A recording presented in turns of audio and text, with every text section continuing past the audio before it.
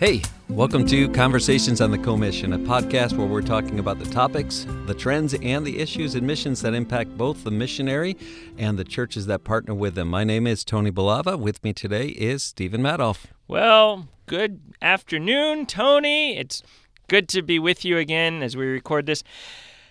As we get into this podcast episode, I have to give a disclaimer.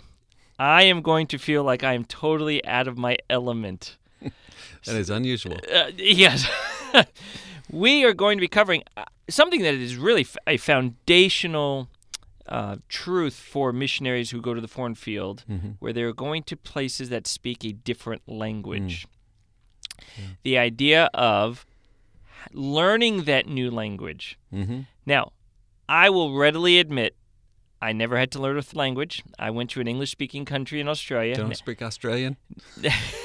It's amazing how many people actually ask that. Now, I could pull out some cool terms and slang words that Aussies would say, but it was all foundational English. And I will also readily admit I am a disappointment to language teachers everywhere because my mom is full-blooded Hispanic and speaks fluent Spanish. My dad was born and raised in Germany, speaks fluent German. They tried to pass it on to little Stevie growing up, but all I could speak is English. And that's questionable. Well, yes, absolutely. But the topic is a very important topic because language learning, when you get to the foreign field, is something that is so important for the life of a missionary on the ground. Absolutely. It's a key to success to what they're going to do, or really could be a key to failure. So we're just going to talk about some of the things. Now, you, sir, are the expert in the room here. That's only because there's two of us. But why don't you share just kind of your experience, and then we'll talk about some of these things. Yeah. Well, what you said about it being a key is absolutely true.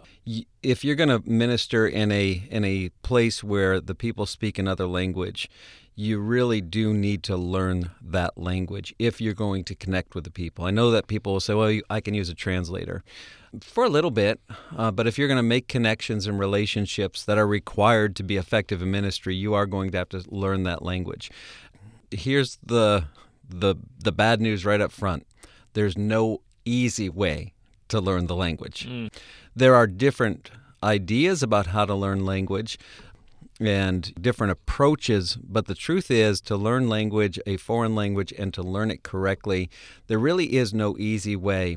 There is a tremendous amount of work involved, and you've just got to put your mind to it and settle that. Just think, you've got the greatest truth in all the world. You're in a country that doesn't, most people don't possess that. And unless you learn the language, you can't give it to them. Yeah. And so you really have to put your mind to learning the language. It is more taxing than maybe a lot of people would even expect it to be.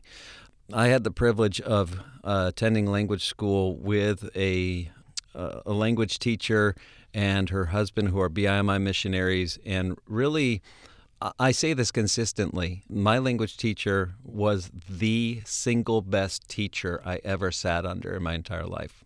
But she was exceptionally difficult in the sense of what she required and the level of perfection she wanted you to attain. I can remember days sitting in class working on one sound for hours and hours just to try to get it right. When we got to language school, she wanted to, I think, encourage us. And she brings out all these studies and all these papers and says, hey, here is what you can expect in language school and maybe some of what you're going to expect in the weeks and the months and year to come. We had a 24-month course. We had special circumstances that really required us to do that, and we went through 22 months worth of course study in 11 months. So it was exceptionally taxing on my brain. The studies that she brought out showed that when an adult learns a foreign language, their brain, medical studies show that their brain reacts to learning that foreign language very much like somebody who is recovering from a stroke. I say, wow, that was encouraging. Well, it does help you understand why at the end of the day you are so fatigued. You think, I could work physically. I could chop wood for all this time. I wouldn't be this tired. And yet I come home from language school and I'm just beyond myself. I've talked to missionaries. Obviously, the missionaries in Southeast Asia, they're learning various languages, and that very sentiment has been shared as far as their mind hurts, their brain hurts because of all the work that it is in trying to process from one language to another, especially in the beginning, as you're really, your mind is completely working overtime to try to get everything communicated the right way. So I have heard that very much so, and I actually think that that's something that a lot of folks don't understand. I will readily admit I did not understand that until really working with missionaries. And again, I didn't have to learn a language where I was at, but in talking with many missionaries, and they come home from language school and they're dead tired, and all they've been doing is working on consonants and vowels or something like that. And then especially as you accelerate up in your knowledge and proficiency of it. So I think that's definitely a thing. You know, one thing I know, we live in a day and age of lots of resources. We are blessed in today's time for resources. And so some folks think, I'll get a head start on language learning because I'll get something like Rosetta Stone or I'll go and get one of those like 12 DVDs that will teach me how to speak, communicate in this language of whatever place they're going, Spanish, French, or anything. What do you think about that? Is that something that's good? Is it something that's maybe not so good? Yeah. Well, we do live in a day and age where technology has advanced from when I went to language school over 20 years ago. But just the same, I would not encourage people to do the computer learning with a computer program, with an app, Rosetta Stone, whatever it is, because it's not going to be as skilled as the human ear at hearing you make mistakes as you pronounce your words. You need that human teacher who can hear those mistakes, because here's the thing that people don't understand. You don't have the ability, as you're learning the language, to hear yourself say it wrong. Yep. And the proof of that is we meet people in the United States all the time who are learning English, and they don't realize that if they realized they were saying it wrong, they would correct it. Yes. And so you just don't have that ability to realize. Your brain, you're telling yourself, I'm saying this right. But if you were to maybe record yourself and go back and listen, you would realize at that point, I'm saying it wrong. The problem is at that point, you don't know how to necessarily get it right unless you have a live teacher who says, here's how to do that. And so it's really important to wait until you can be with that teacher. I know right now, for example, we've got missionaries heading to Greenland. They've got a double whammy. They've got to learn 2 languages to minister in Greenland. And they were supposed to be in Denmark right now. I really discouraged them from doing the Rosetta Stone stuff. But they are doing online virtual language classes, but with a live teacher. And so there's a major difference between that and using an app. Yeah, I would think also in a lot of languages are also very tonal languages. Like I know Thailand, you have certain tones. Africa, they have a lot of tones. And so to make sure that you're getting that right tone, do you go up in that tone or you go down in the tone? And it could be a whole different word based on which way you're going. And if you're just using an app or a program, you may think you're getting it right, but really you're saying the wrong word. But the more you practice it, you're going to get that kind of muscle memory of saying the word this way, putting your tongue in that right. What you think is the right way, but it may be the wrong way. And so you formulate that as the norm, and then you get overseas, get to where you're going, and next thing you know, you're saying the wrong word. I would definitely say, those programs, and I've used some of them before, they're great if you're going to go on short-term tourism things. Couple weeks. Hey, I need to know where's the restaurant? Where do I find the souvenir shop? And how do you hail a taxi? All those things, that's fine. That get you from point A to point B. But if you're living on the ground and it's going to be your vocational ministry there permanently, then you really want to do it right. You do. And you I think sometimes what we don't maybe consider in language training is everybody says language training and they automatically think I need to speak the language. But as those who are going to minister in the gospel, you need to be able to speak the language correctly and in a way that is not offensive to people. By the way, when you take the time, those who you do make those connections with will appreciate that you have done that because they realize, well, they really went through a lot of work just to be able to give me the gospel.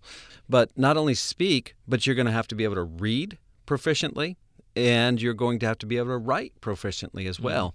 Those aren't always the same thing. And what I mean by that is, for example, the manner in which the Bible is written in French is not the manner in which you would speak it out loud in French. And so there's some past tenses that we would not even speak out loud. In fact, sometimes you're reading something on the page and saying something different out loud. And so you're going through those mental gymnastics.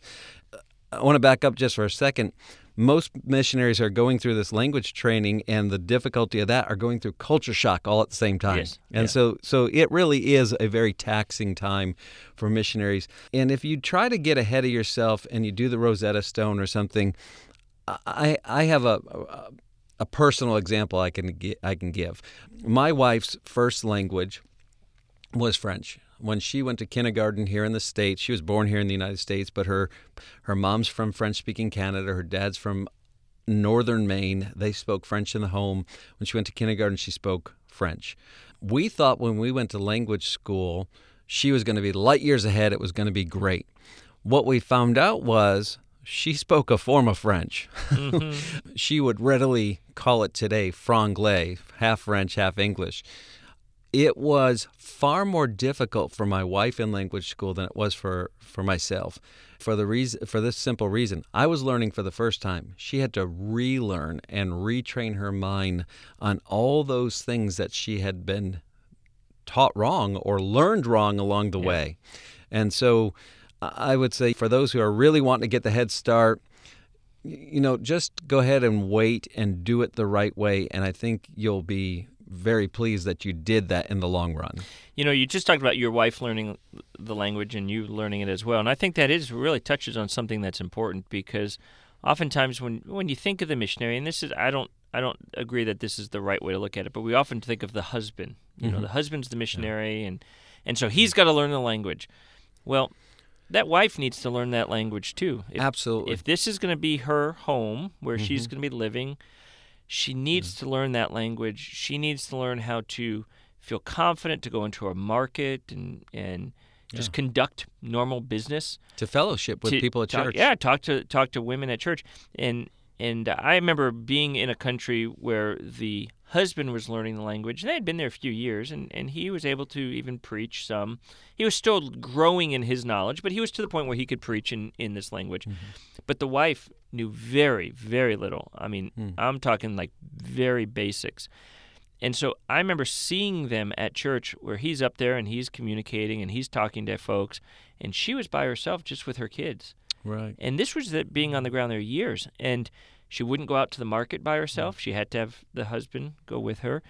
She lacked all the confidence and the ability to do life.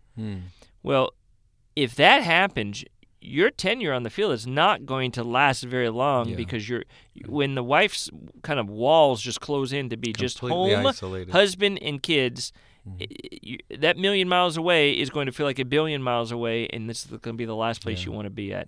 And so I remember saying to them, look, this has got to be a priority that she has to learn these two. And they had kids, and so it was like, well, how are we going to watch these kids? I was like, I don't care, but you have to come up with some plan. You have to come up with something to make it work where she learns this language as well. It's critically important for success on the field. Absolutely. Absolutely. It's critically important because you want your wife to be involved in ministry, and maybe somebody does say, like you just did, well, she's homeschooling, she doesn't have that much time for ministry work right now, that is her ministry, the kids and so on and so forth. Fine, but she can't be isolated for her whole life. Right. And we aren't designed to live amongst people and not be able to communicate with people. And so just the fact that she would feel completely isolated and alienated from everybody else.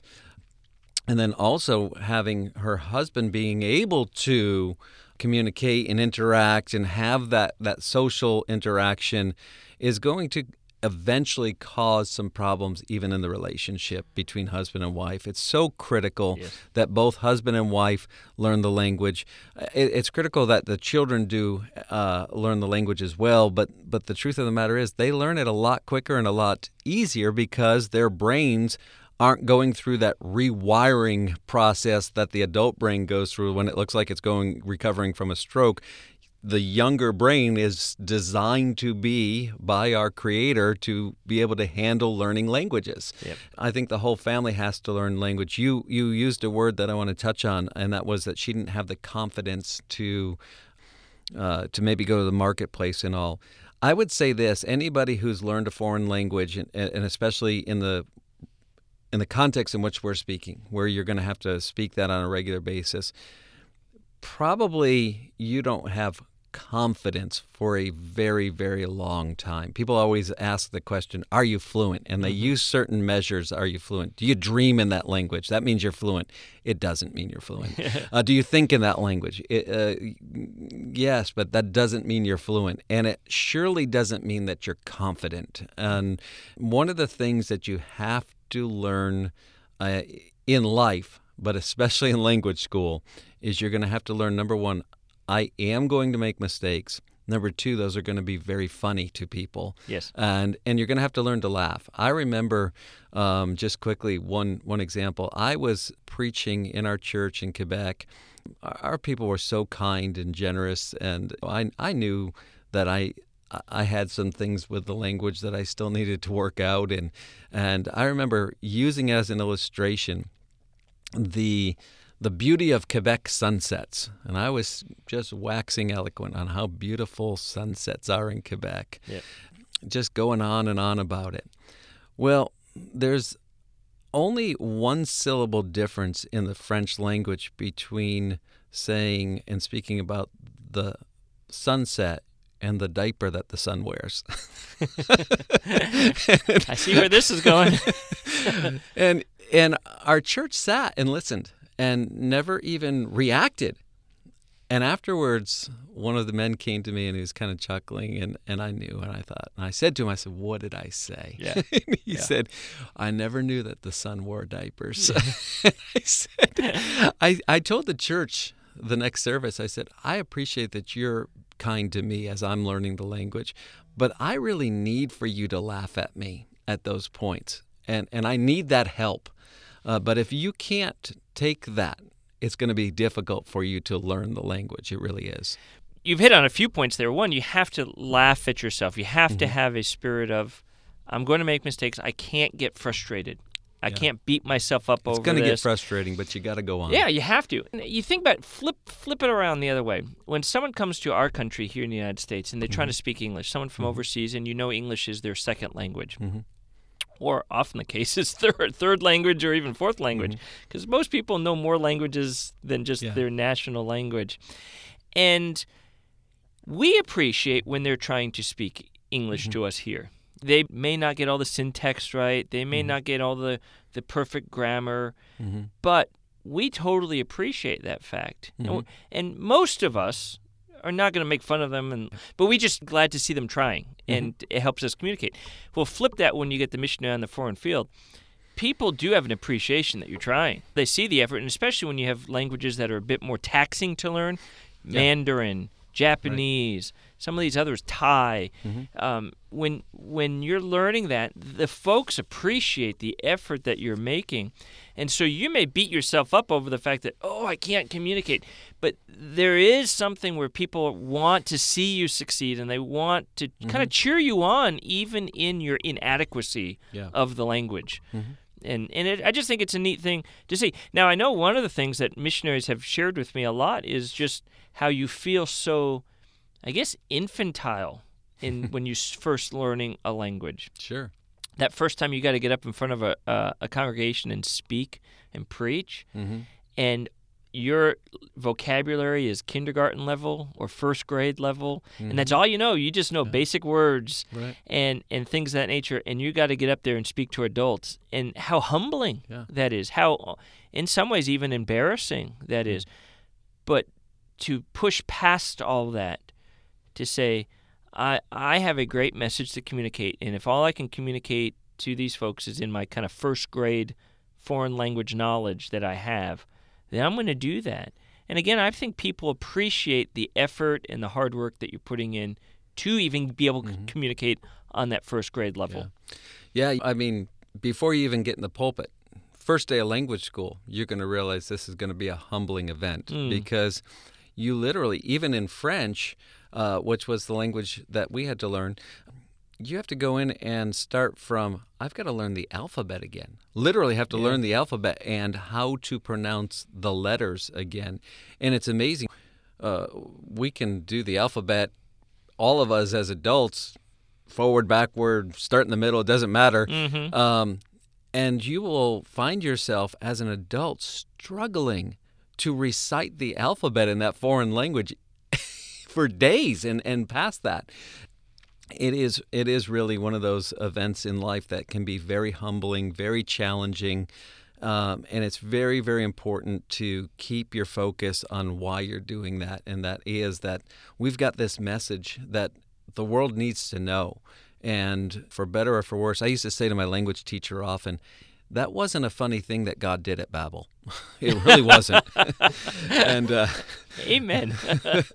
and you know, for better or for worse, the whole world doesn't speak English. They speak their own languages, and you've got to take the time to learn to speak those languages, or the language. Like I mentioned, Greenland, we've got missionaries going there. They literally have 2 languages they have to learn to be able to effectively operate in the country.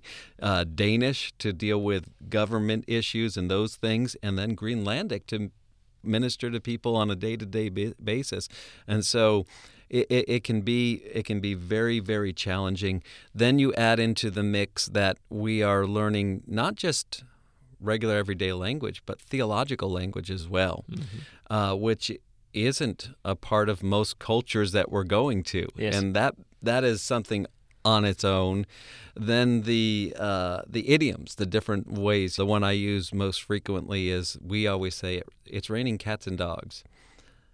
I don't know where that came from, but it doesn't make a lot of sense. Right. You go over to the French side of things, and they have 2 ways that they'll refer to that. Both of them make a lot more sense, and it's because most languages outside of English are very literal. French is a very, very literal language. You have to learn that you can't do sarcasm in French like we do, and it's also a very subtle language, and so you have to be very careful. But idioms like it's raining cats and dogs. Well, in French, they would say if it's raining really hard, it's raining nails, or like nails. They wouldn't actually say it's raining nails because that would be literal nails falling from the sky, but it's like it's raining nails. Or they would say it's raining so hard I could drink standing up. In other words, I could tilt my head back and get a full drink because of how hard it's raining. So you have to learn those things as well along the way. Yeah, and it is a challenge because we're so, as Western speakers, so ingrained with our phraseologies and our cliches and our idioms, and they don't translate in any way overseas.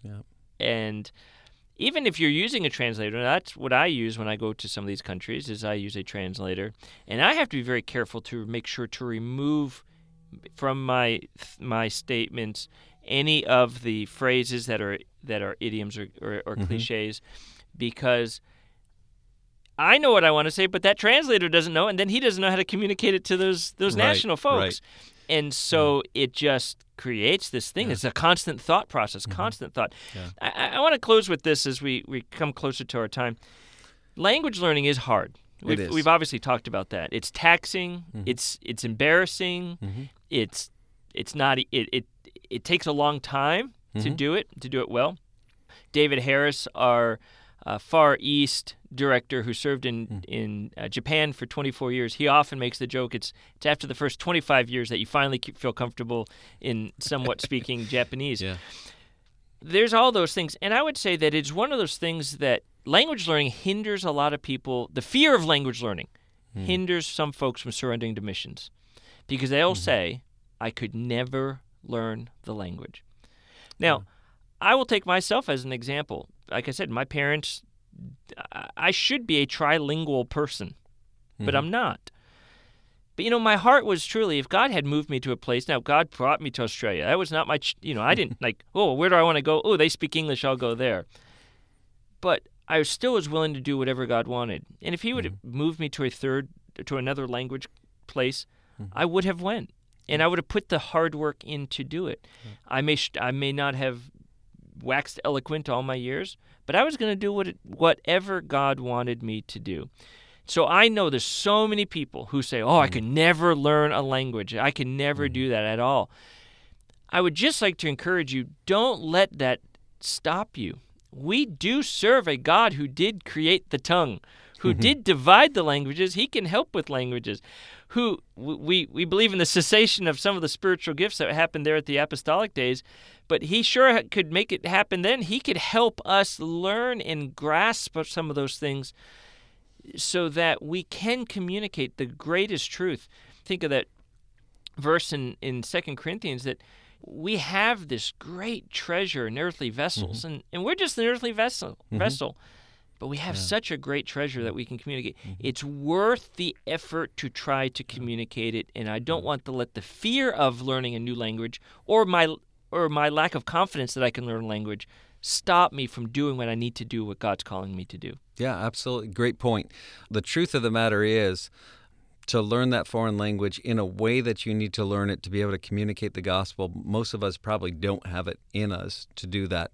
And for those of us who and those who might say, I could never do that, we have a great promise. And I would often think of 1 Timothy 1 and verse 12 during language school, where Paul said, I thank Christ Jesus our Lord who hath enabled me, for that he counted me faithful, putting me into the ministry. The truth of the matter is, none of us is cut out to do ministry. It's all enabling of God. And if God says, look, I'm going to pick you up out of English-speaking United States, wherever that is, and put you in a place where they don't speak your language, along with God putting you there, God will put the enablement as well. That doesn't mean that all of a sudden you'll speak French or Japanese automatically. You're still going to have to put some work in. Yeah, absolutely. But there is that great promise, and you can trust that God doesn't make mistakes. If he puts you in a French-speaking place, a place where they speak Japanese or some other language, he was aware of that when he sent you there. That's right. And he still chose to send you there knowing that he has also enabled you and given you the abilities to learn that language. Now, you're going to have to work at it, and it's going to be hard. But it will be, I'll tell you what, the first time that you get to share the gospel with somebody in a language that you've been struggling and working at and toiling at, and you see them respond, and they receive Jesus Christ as Savior, I guarantee you the hours of misery in language school will all evaporate, and it will be worth every single moment that you think, man, that's what I was working for all this time. And then God honored that and let me be a part of seeing somebody trust Christ as Savior, and then maybe discipling them and seeing that process. It will be worth every bit of sometimes the misery of language school. Yeah. There's so much more to be said about the importance of learning a language. I am glad that at BIMI, as a policy, really, we require our missionaries who are going to be serving in a place where they speak another language to take the time and effort to learn that language. It's not going to be enough just to work with the translator. By the way, if you don't know what the translator is saying, you're really putting a lot of faith in that person. Right, exactly. So I'm glad that at BIMI, you've got to learn the language of the country. I've heard it said over and over and over again from in the walls of this building that when you get to the field, that is your job. Learn the language. Everyone wants to say, "Oh, my job is start the church." No, your first job is to learn the language, because if you learn the language, you can then start the church, in a sense. Absolutely. And so you have to get that right. That is priority number one. Yep.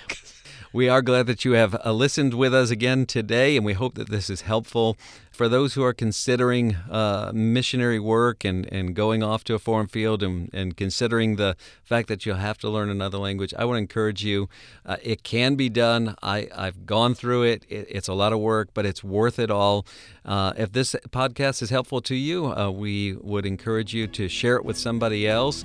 If you have any comments, if you have a topic you'd like for us to cover, contact us. Our contact information is in the show notes. We count it a privilege to meet with you each week like this, and so thank you for taking the time to listen. Until next week, have a great week in the Lord.